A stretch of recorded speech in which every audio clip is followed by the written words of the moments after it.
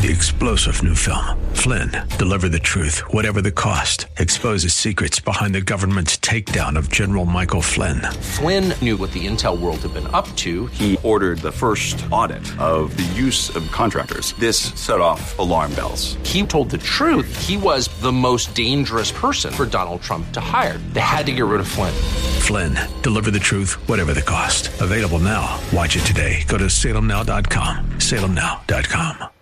So the Lord has been speaking to us on our corporate nature and power. Our scripture text, Matthew 16, 13 to 28 and 18, 15 to 35. Matthew 16, 13 to 28 and 18, 15 to 35. Our scripture prayer prompts. So the first one is Psalm 133, verse 1. Behold, how good and how pleasant it is for brethren to dwell together in unity. There are brothers who don't even dwell together, talk less of dwelling together in unity. And there are brothers and sisters, family, even though they dwell together, husband and wives, even though they dwell together, they are apart. They live together, but they are apart.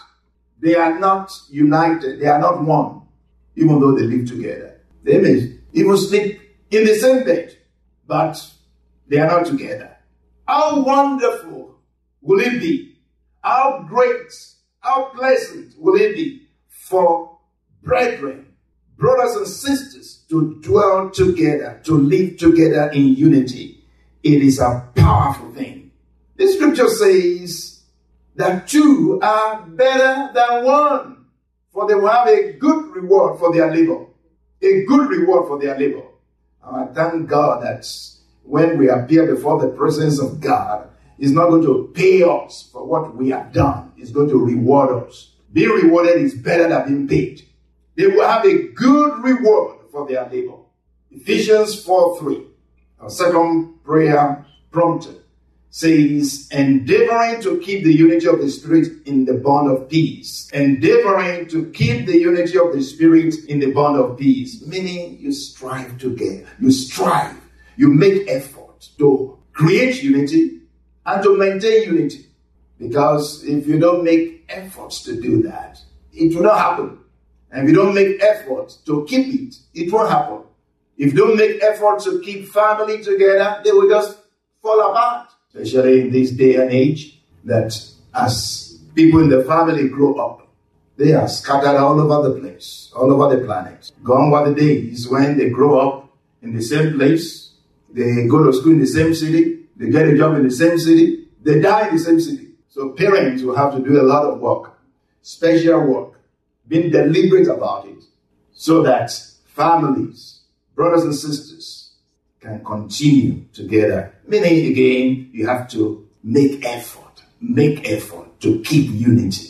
If you don't do that, it's not going to happen.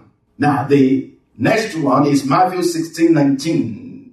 And I will give you the keys of the kingdom of heaven, and whatever you bind on earth will be bound in heaven, and whatever you loose on earth will be loosed in heaven.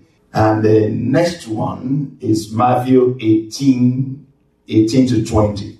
As surely I say to you, whatever you bind on earth will be bound in heaven, and whatever you loose on earth will be loosed in heaven. Again, I say to you that if two of you agree on earth concerning anything that they ask, it will be done for them by my Father in heaven. For where two or three are gathered together in my name, I am there in the midst of them. Amen. They say, the New Living Translation puts it this way: I tell you the truth. Whatever you forbid on earth will be forbidden in heaven, and whatever you permit on earth will be permitted in heaven.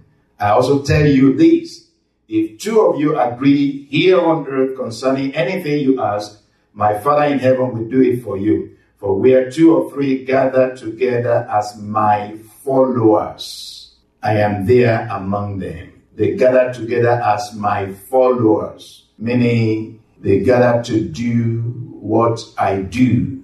They gather to do as I do, to follow me. They see me and they do what I do. They imitate me. What they see me do, that's what they do. Jesus Christ said, what I see my Father do, that's what I do. Very, very important that we are able to see what the Father does, what heaven does. And we basically align ourselves with what heaven does. That's the first stage. That's the first step in agreement. Agree with heaven. Being in step with heaven. Then we can agree with one another. And when we put all of that together, it is a powerful thing. Father, in the name of Jesus, as we look into your word, grant us understanding and grant us speed. Lord, impress your words on the tablets of our heart. Yes, give us wisdom. Give us clarity. For you are not an author of confusion, but you are an author of peace. Let there be peace in our heart. In the name of Jesus. Thank you, Lord. In Jesus' name we pray. Our corporate nature and power. The church is a corporation. The church is a corporation, a divine corporation. And a corporation is a company or group of people authorized to act as a single unit or a single entity, A corporation is a company or group of people authorized to act as a single entity under the law. Our corporate nature as a church is one of unity, oneness, togetherness, agreement, harmony, peace, all in the spirit of love. In fact, the Trinity as a divine corporation gives us a divine template of how to operate as a body, how to operate as a family, how to operate as an entity, how to operate as one. When we operate with these divine templates given by the Holy Spirit, given by, the way the Trinity works, the result is power, divine power. We are able to do much more. We are able to do much more than we can individually do on our own. Our corporate power is a product of our corporate nature. Our corporate power is a product of our corporate nature. If we understand our corporate nature and we act accordingly, we align ourselves with that, we have a lot of power. So it's very important that we understand how we are connected, how we are joined together, how that there is oneness in the Spirit, how there is oneness in God. If we understand there is oneness in God, then we've got to understand that we got to be one. The body of Christ possesses the true nature and power of unity. Though we possess it, we don't seem to express it. So in order for us to express our corporate nature, or in order for our corporate nature to find expression, there are some things that we must do and keep on doing. In other words, our nature, corporate nature, must be nurtured to maturity, to manifestation. Our corporate nature must be nurtured to maturity, to manifestation. In order for our corporate nature to find expression, there are things we must do and keep on doing. Ephesians 4:1-3 says, I therefore, the prisoner of the Lord, beseech you to walk worthy, to live worthy of the calling with which you are called. To live worthy of the calling. What is this calling? It's a calling unto unity, calling unto oneness. It says, with all lowliness and gentleness, with long suffering, bearing with one another in love, endeavoring to keep the unity of the Spirit in the bond of peace. In other words, when you walk or live a life of humility, gentleness, patience, forgiveness, love, and the likes, you are striving, so to say, or you are making efforts to keep the unity of the Spirit in the bond of peace. Let me say that again. When you live a life of humility, a life of gentleness, patience, forgiveness, love, and the likes, you are endeavoring, you are striving, you are making effort to keep the unity of the Spirit in the bond of peace. You are pursuing peace. You see, when you live such a life, don't think that it's weakness. It's actually power. The gentleness of Christ makes you great. Amen. Say, humble yourselves under the mighty hands of God, and He will do what? Lift you up in due time. The way up is first of all down. Jesus Christ ascended God the Father lifted him up. He ascended far above the heavens. But the one that ascended, first of all, did what? Descended into the lowest part.